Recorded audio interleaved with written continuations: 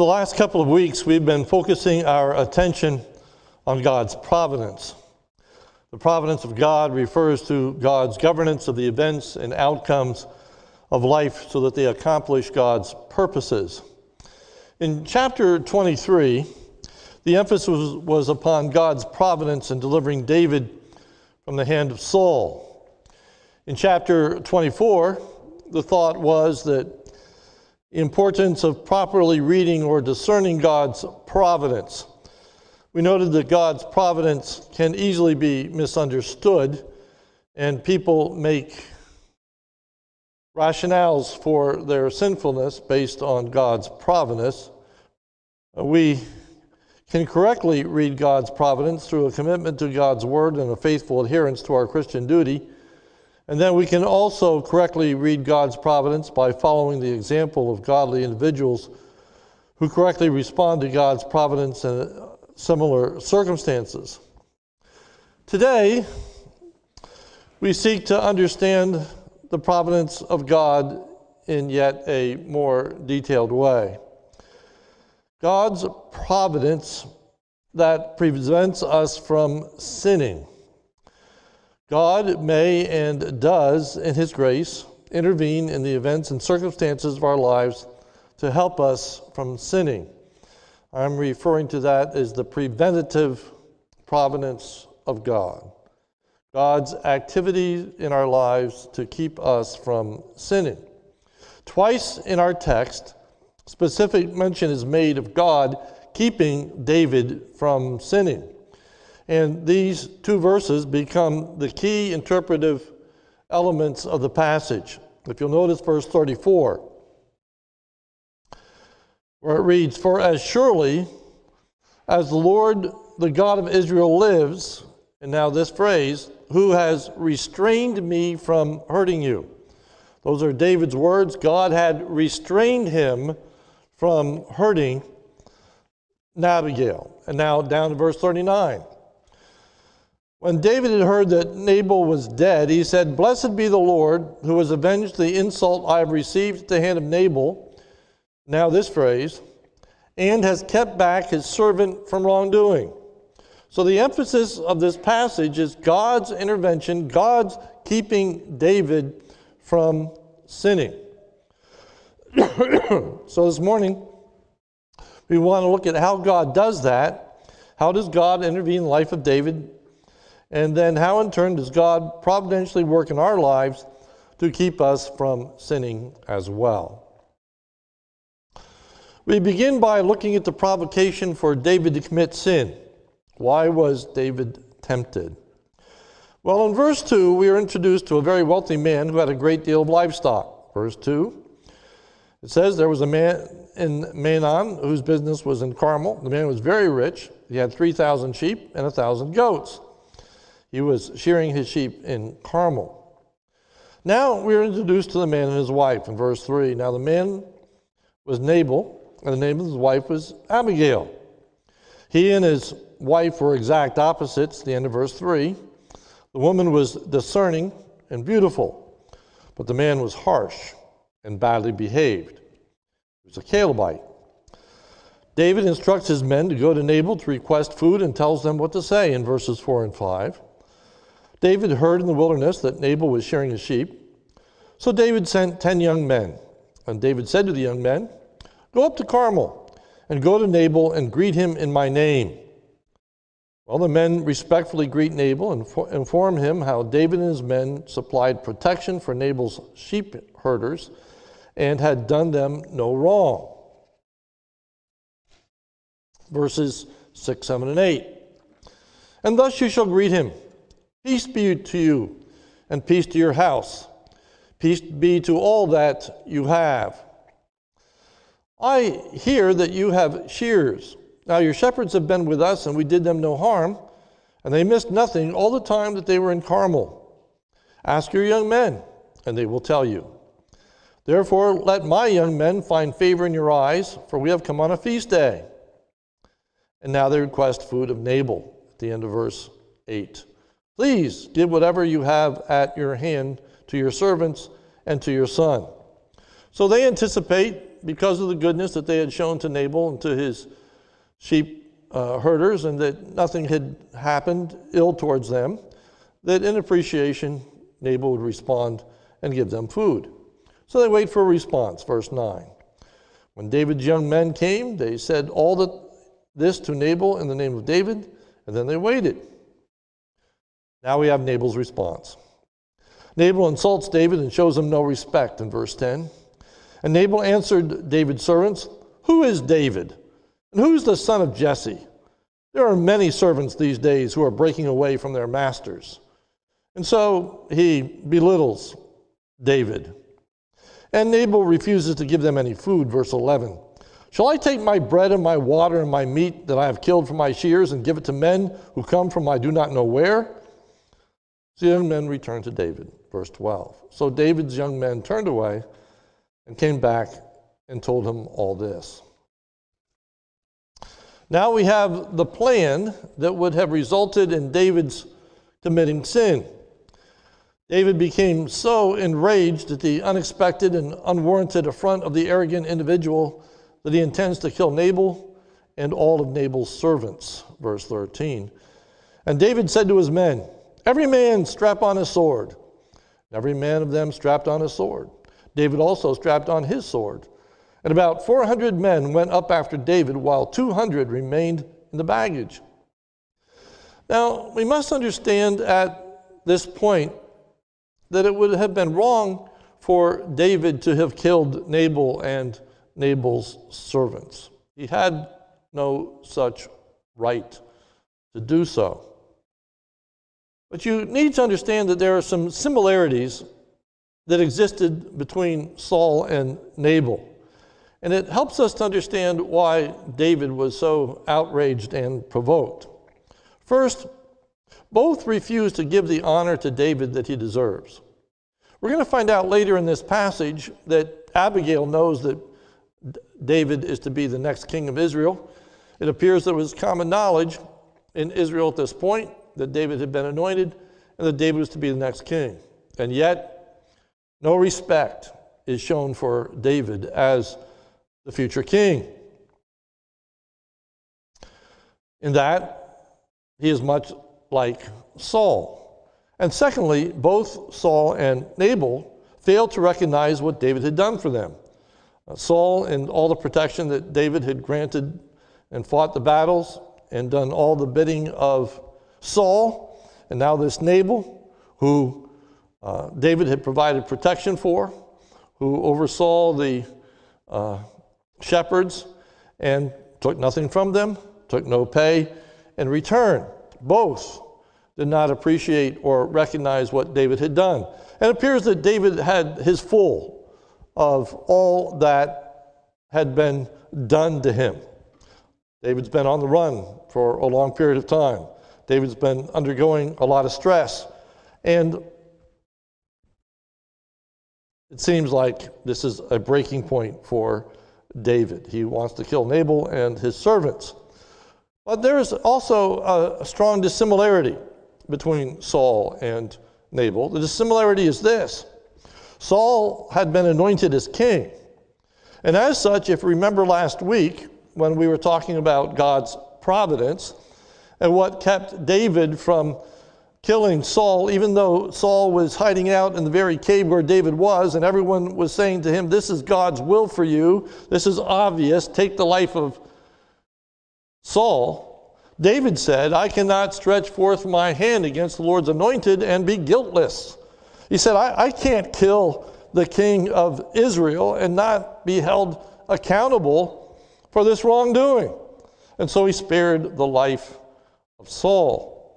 The notable difference is Nabal is not the king of Israel. Nabal has no claim to fame except that he's rich. He has no position. He has no privilege. And David wrongfully thought that it was within his prerogative to take the life of Nabal.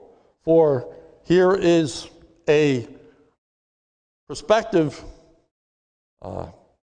servant of the kingdom who dishonors David, who will be the future king. Here is where the preventative providence of God and his grace comes into play. For God is going to restrain David from taking the lives of Nabal and his servants. That's what we want to focus on. And in particular, how does God do that? How does God accomplish that? How does God change the heart and mind of David so that he does not commit this great sin? So we'll take some time looking at the preventative providence of God to keep David from committing sin. First, Nabal's own servant intervened by speaking to Abigail, Nabal's wife, verses 14 through 16. But one of the young men, that is one of the young men of Nabal, told Abigail, Nabal's wife, "Behold, David's sent messengers out of the wilderness to greet our master, and he railed at him. Yet the men were very good to us, and we suffered no harm. And we did not miss anything when we were in the fields, as long as we went with them. They were a wall to us, both by night and by day, all the while we were with them, keeping the sheep." Then they implore her to act, verse 17. "Now therefore know this, and consider what you should do, for harm is determined against our master and against all his house." They could see the handwriting on the wall. They knew what was going to come next. They thought that they're going to come down and take this food from us, and it's not going to be well. So they inform Abigail and say, "Think about this. What are you going to do?" Unfortunately, Nabal cannot be reasoned with, end of verse 17. And he is such a worthless man that one cannot speak to him. So this servant isn't going to go to Nabal. He's not going to say to him, "You want to rethink this? You want to think about your response?" No, he said he's a worthless man. He's good for nothing. You can't even speak to him. He's never going to listen. It's up to you. So Abigail has food prepared for David and his men, verse 18 and 19. Then Abigail made haste and took 200 loaves and 2 skins of wine, and 5 sheep already prepared, and 5 seahs of parched grain, and 100 clusters of raisins, and 200 cakes of figs, and laid them on donkeys. And she said to her young men, "Go on before me. Behold, I come after you." Abigail does all this without her husband's knowledge, end of verse 19. But she did not tell her husband Nabal. Then she proceeds to go out and to meet David, verse 20. And she rode on the donkey and came down under the cover of the mountain. Behold, David and his men came down toward her, and she met them. The behold is, look at this. Look at this meeting. They just happen to run into each other. Then we're reminded of what David's intentions were, verse 21. Now, David had said, now this is not what David says to her. This is an insert to help us understand what is taking place. Now, David had said, "Surely in vain have I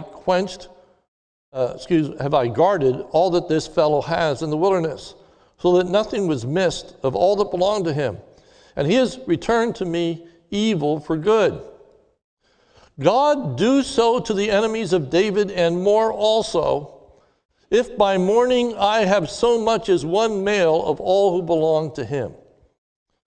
So it's reminding us of not only the attitude, but the intent of David. As David is coming down this mountain, he has one thought in mind, and that is Nabal is going to die, and I'm going to wipe out all his servants. That's the plan. That's the agenda. That's what David is all about. Now we have this remarkable encounter with Abigail. Abigail first shows great respect for David in verse 23. When Abigail saw David, she hurried and got down from the donkey. And now the homage, and fell before David on her face. and bow to the ground. Certainly a far different response than Nabal had given. Second, she seeks to remove the guilt from her husband. Verse 24, she fell at his feet and said, "On me alone, my Lord, be the guilt. Don't take this out on my husband," she says. She intercedes on her husband's behalf. Third, she encourages David not to waste his time in thinking about Nabal. Verse 25, "Let not my Lord regard this worthless fellow, Nabal, for as his name is, so is he. Nabal is his name, and folly is with him." Nabal in Hebrew means foolishness or fool. So here is this fool. Don't pay him any mind, she says to David. He's not worth it. Don't get upset over him. D, then she explains that she had nothing to do with the decision to deny David food. End of verse 25. "But I, your servant, did not see the young men of my Lord whom you sent." Then she appeals to what the Lord has done in keeping David from the guilt of murdering Nabal. Verse 26. "Now then, my Lord, as the Lord lives, and as your soul lives, because the Lord has restrained you from blood guilt and from saving with your own hand, now then let your enemies and those who seek to do evil unto my Lord be as Nabal." Here we are introduced to God's providence in the middle of verse 26. Because the Lord has restrained you. The Lord has intervened. The Lord has kept you from taking Nabal's life. Now, remember that in this whole account, there is not a single mention of God's activity. There's not a word about what God is doing in this circumstance. Nevertheless, Abigail recognizes the invisible hand of God at work. And I mentioned to you 2 weeks ago that that is an image that the Puritans would use to describe God's providence, God's invisible hand at work. And the whole point is it's invisible. You can't see it except through the eye of faith. You can't be aware of it unless you simply understand God's oversight and rule of this world to realize that he is the King of Kings, that he is Lord of Lords, he is sovereign, and nothing happens outside of his working and purpose and grace. And so it is God who had restrained David from committing murder. Now further, Abigail encourages David concerning his future in verses 27 and 28. "Now let this present that your servant has brought to my Lord be given to the young men who follow my Lord. Please forgive the trespass of your servant, for the Lord will certainly make my Lord a sure house, because my Lord is fighting the battles of the Lord, and evil shall not be found in you so long as you live." She reminds David that the Lord will protect him in verse 29. "If men rise up to pursue you and to seek your life, the life of my Lord shall be bound in the bundle of the living in the care of the Lord your God." God will watch over you. God will protect you. God will defend you against your enemies. These are the words of Abigail to David. She also reminds David that he's going to be ruler over Israel one day. Verse 30. "And when the Lord has done to my Lord, according to all the good that he has spoken concerning you, and has appointed you prince over Israel." Again, evidently, it's common knowledge in Israel at this point that David is anointed as the next king. She says, God is going to keep his word. David, you are going to be the next king over Israel. And again, if Abigail knew it, Nabal should have known it.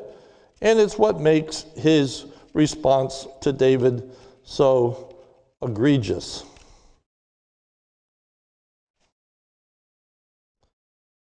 David is encouraged to live his life without regrets if he doesn't take matters into his own hands. Verse 31. My Lord should have no cause of grief or pangs of conscience for having shed blood without cause, for my Lord working salvation for himself. So she says, David, if you take this man's life and the life of his servants, when you become king, you're going to have all kinds of regret. You're going to recognize that you killed this man, that you murdered these innocent people, that you've done wrong. It's going to be a stain on your kingship. It's going to be a stain on your kingdom. David, you don't want that. Trust God. Put it into God's hands. Don't work out your own salvation. Don't take matters into your own hands. Don't act like God. God is the one who makes such decisions. And then Abigail asks to be remembered favorably when God intervenes for David and protects him. Into verse 31. When the Lord has dealt with my Lord, then remember your servant. So be kind to me in the future when you see these things come to pass. So now we have David's response to all that Abigail had said. First, David praises God that God had sent Abigail to him. This is the first step in recognizing the preventative providence of God in the life of David, verse 32. And David said to Abigail, Blessed be the Lord, the God of Israel. Now these important words, who sent you this day to me. David said to Abigail, God is to be praised. Blessed be the Lord. How good the Lord is, that God sent you to me today. Now, remember, there is no mention of God prior to Abigail's coming to David.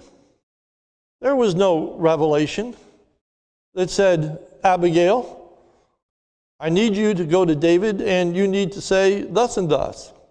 No. There was no prophet sent to Abigail to tell her in the authority of God that she was to go and meet David and speak in such a manner. No, there was no visible, tangible recognition of God at work. But he was. But he was. This wasn't just a thought that came into Abigail's mind. This wasn't just a very wise woman. This isn't just good luck or good fortune. David recognized this is God. This is God. Or as we are apt to say, this is a God thing. Without verse 32, this passage could be read in an entirely different light. All of our attention could have been focused on the wise actions of a discerning wife.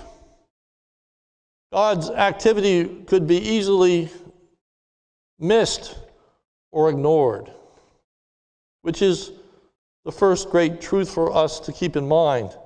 And that is, so too, we can easily miss God's providence in our lives. If we are not mindful of our knowledge of who God is and how God directs and ordains the circumstances of our life, it's easy to live life without taking God into consideration. It's easy to look at life and think about how lucky we've been or how fortunate things have turned out or look at what my wisdom or my knowledge has achieved, rather than to give God the glory as the one who is behind all the good gifts that come to us, the God who is invisible. We must understand the goodness of God in the events and circumstances of our life. God is to be praised for that goodness. Now, God had used Abigail to keep David from committing murder, to be sure. Abigail had a unique relationship to God. Verse 33. It says, "Blessed be your discretion and blessed be you."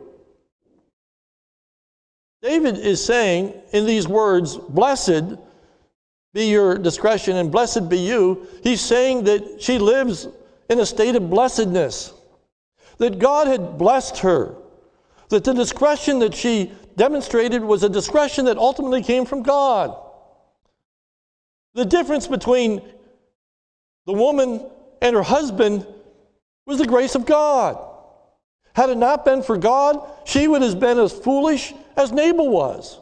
This wasn't some innate ability that she possessed, but rather she was blessed of God. God had granted to this woman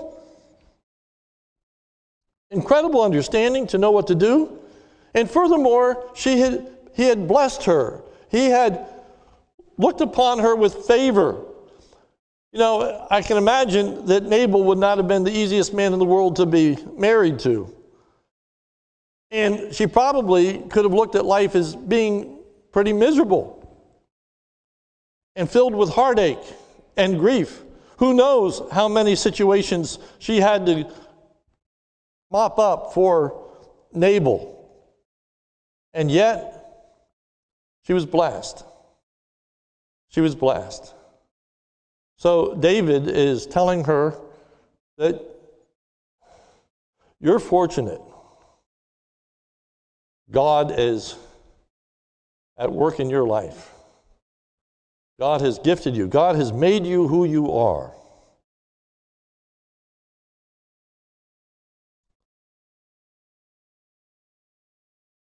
Verse 33, "Blessed be your discretion, blessed be you, who have kept me this day from blood guilt and from working salvation with my own hand." Nevertheless, it was God that had done a work in changing David's heart. Verse 34, "For as surely as the Lord lives,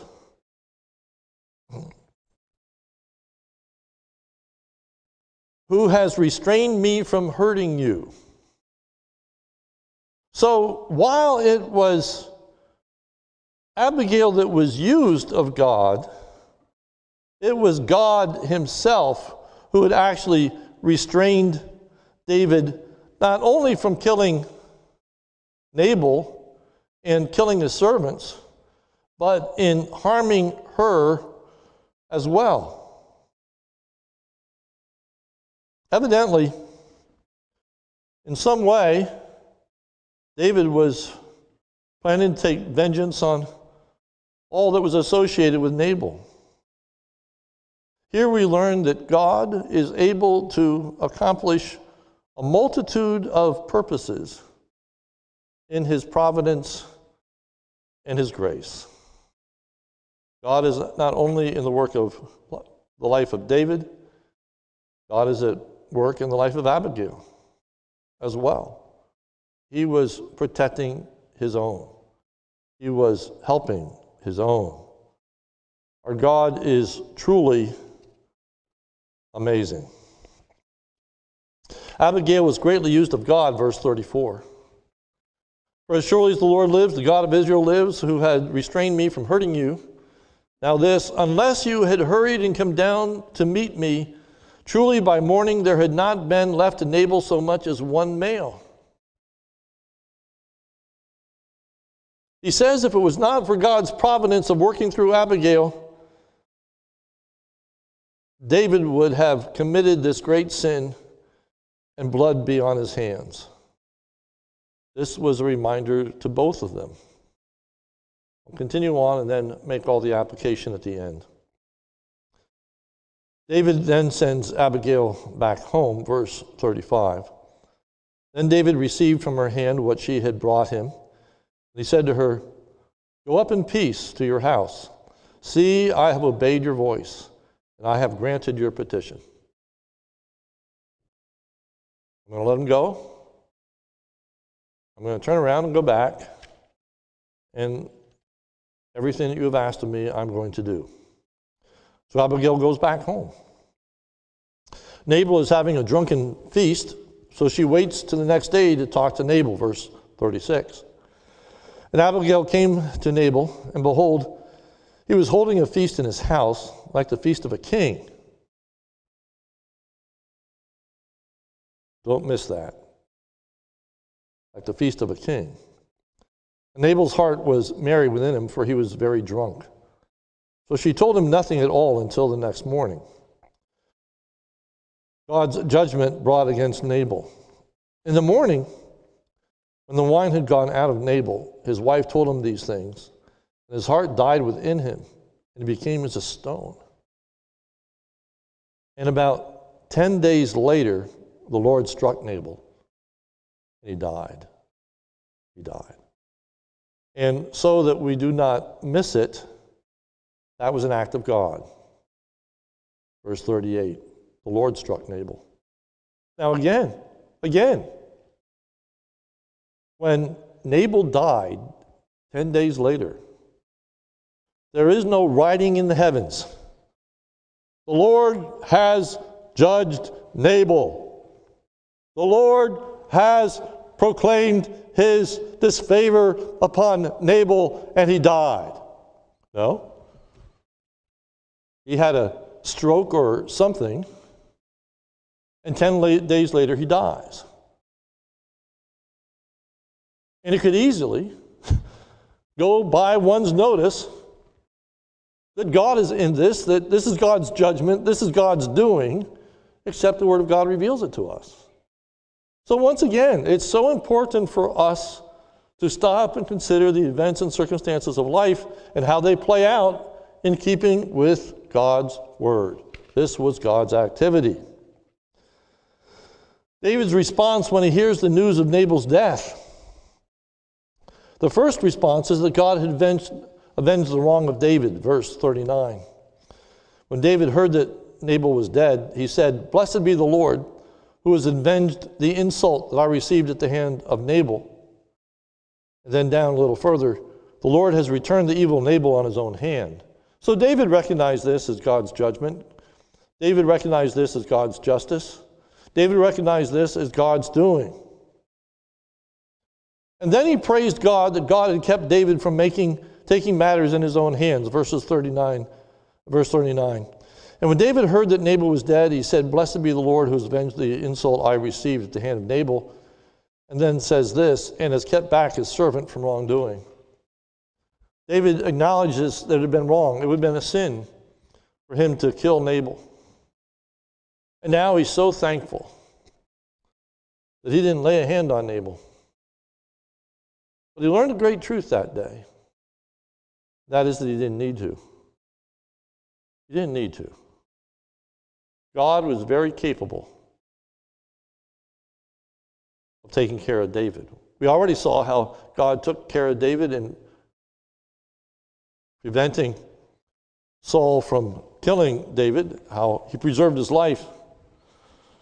God could also mete out the justice that was necessary in David's life and in his kingdom.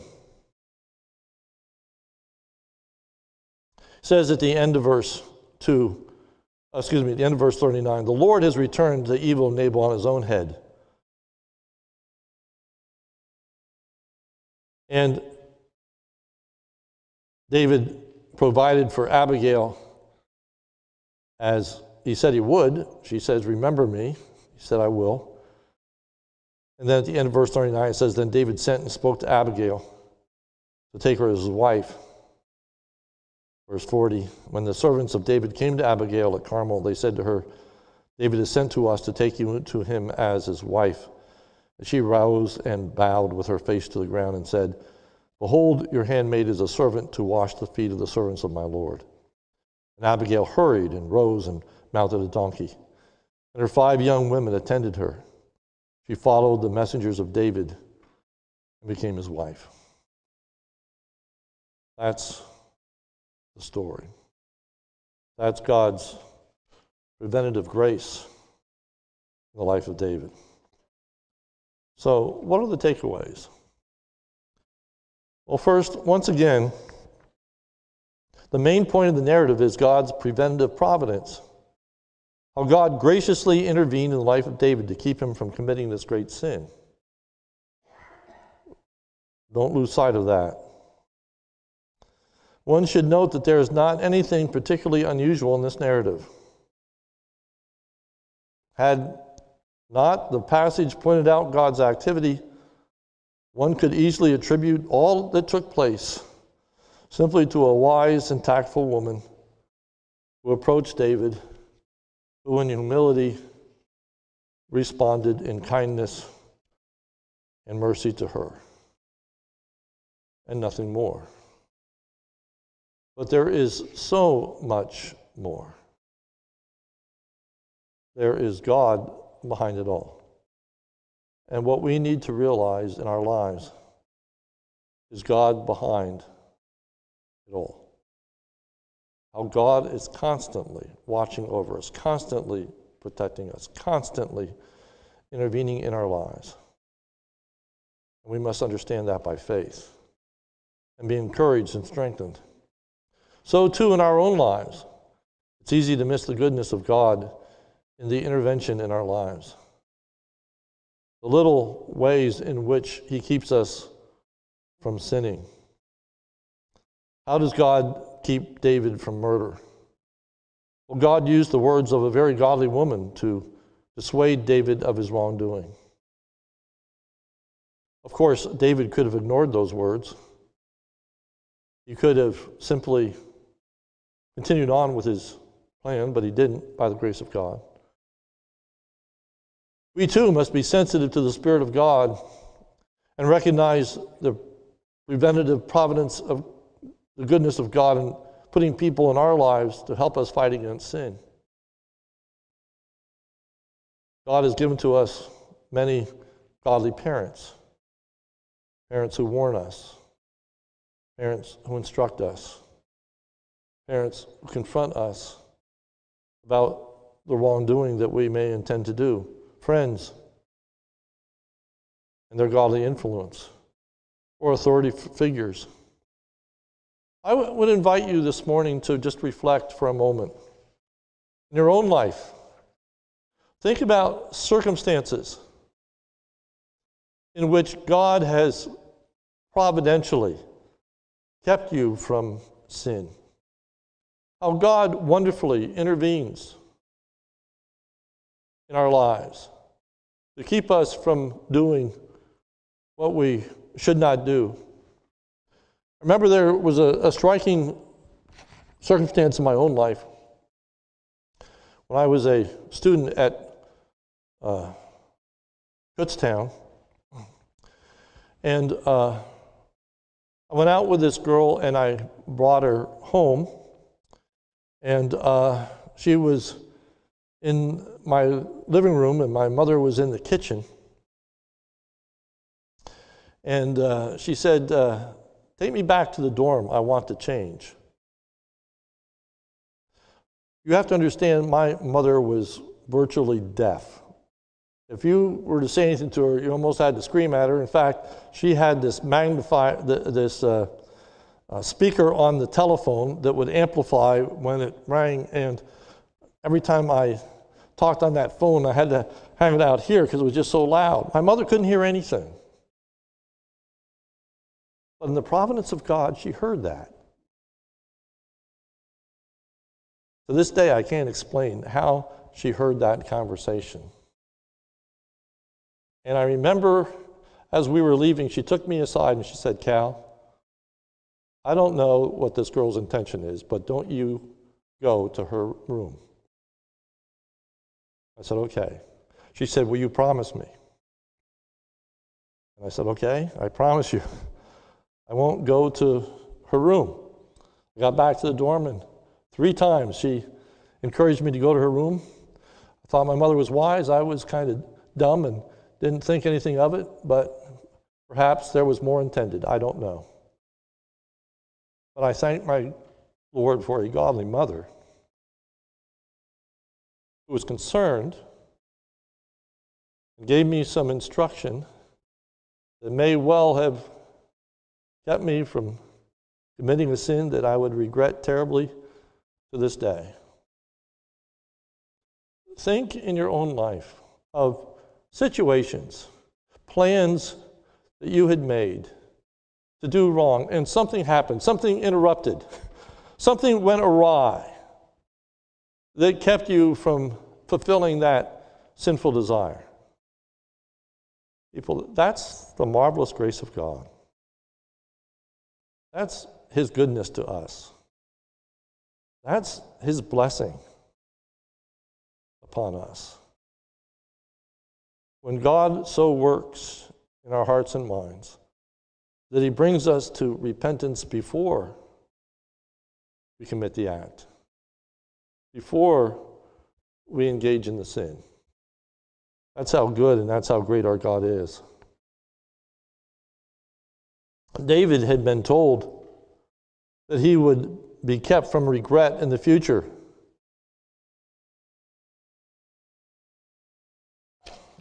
She said, "My Lord shall have no cause of grief or pangs of conscience for having shed blood without cause, or for my Lord working salvation for Himself."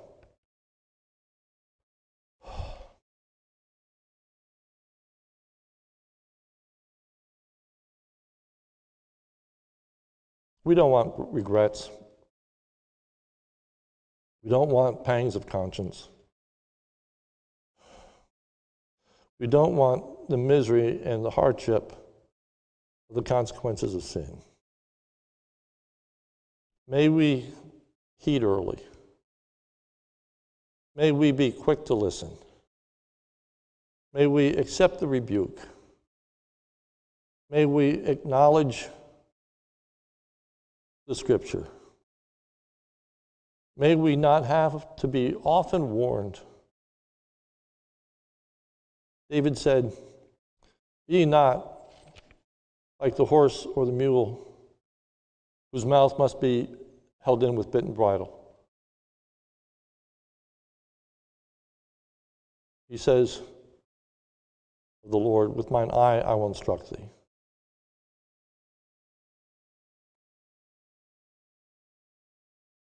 With that eye, it's just God looking at us, and just the mere look teaches us what we should do. I've used this illustration before of when I was in high school, sitting in church apart from my father, and if I was doing something he didn't like, he would look over at me and get my attention just by looking at me. And I knew it meant you better settle down or you're going to get in trouble when you get home. All it took was a look. And we be so sensitive to the Spirit of God that all it takes is a look. And it keeps us from sin. Be thankful for God's preventative grace in your life. David learned a great deal about trusting God and not taking matters into his own hand. God can fight for us. God had struck Nabal dead. In 1 Samuel chapter 25, verse 38, it says, "And about 10 days later, the Lord struck Nabal, and he died." The Lord struck Nabal, and he died. That may not seem real significant to you, but let me foreshadow you chapter 26. For in chapters 24, 25, and 26, in each of them, David spares someone's life. And in chapter 26, even though Saul is repentant in chapter 24, he's back to his same old tricks in chapter 26. And once again, David's in a situation where he could kill Saul, and I'll look at that in much more detail after the Easter season. But he doesn't. And he says this in 1 Samuel 26:10. And David said, as the Lord lives, the Lord will strike him, or his day will come to die, or he will go down into battle and perish. David says, I don't need to take matters in my own hands. I don't need to kill Saul. Either he'll die in a battle, or he will come to die, or the Lord will strike him. It's the exact same word for striking Nabal. Because of Nabal's experience, it was just one more brick in the wall of David's understanding of who God is. And he said, God struck Nabal. God can strike down Saul. And one of the great blessings of God's preventative grace and providence in our lives is that we can learn. We can learn. We can apply. We can grow as we become more and more sensitive to sin and recognize more and more of what God spares us from. The wisdom in following God and not living lives full of regret, that it bolsters us for even greater challenges and tests in our lives. God is good. May we not lose sight of God's preventative grace in our lives. Reflect on what God has kept you from and give him praise. Let's pray. Almighty God, we thank you for your grace and mercy in our lives. Lord, we acknowledge that our hearts are full of deception, even deceive our own selves. And Lord, I'm thankful that by your grace you reveal our hearts to us. You use messages to bring us under conviction. You use words of exhortation by family members and friends and parents to instruct us in the right way. Lord, you bring sovereign circumstances into our lives where we plan certain things and those plans fall through interruptions, through phone calls, through situations of which we have no power, but you do. And you have kept us. We thank you for that mercy. We thank you for that grace. And Lord, may we not be insensitive to that grace. May we not spit upon it. But Lord, when we are convicted, may we quickly turn. May we not harden ourselves against your goodness and mercy to us. May we be quick to repent, even as David was, even before we commit the act. Help us, O God. For it's in Jesus' name we pray. Amen.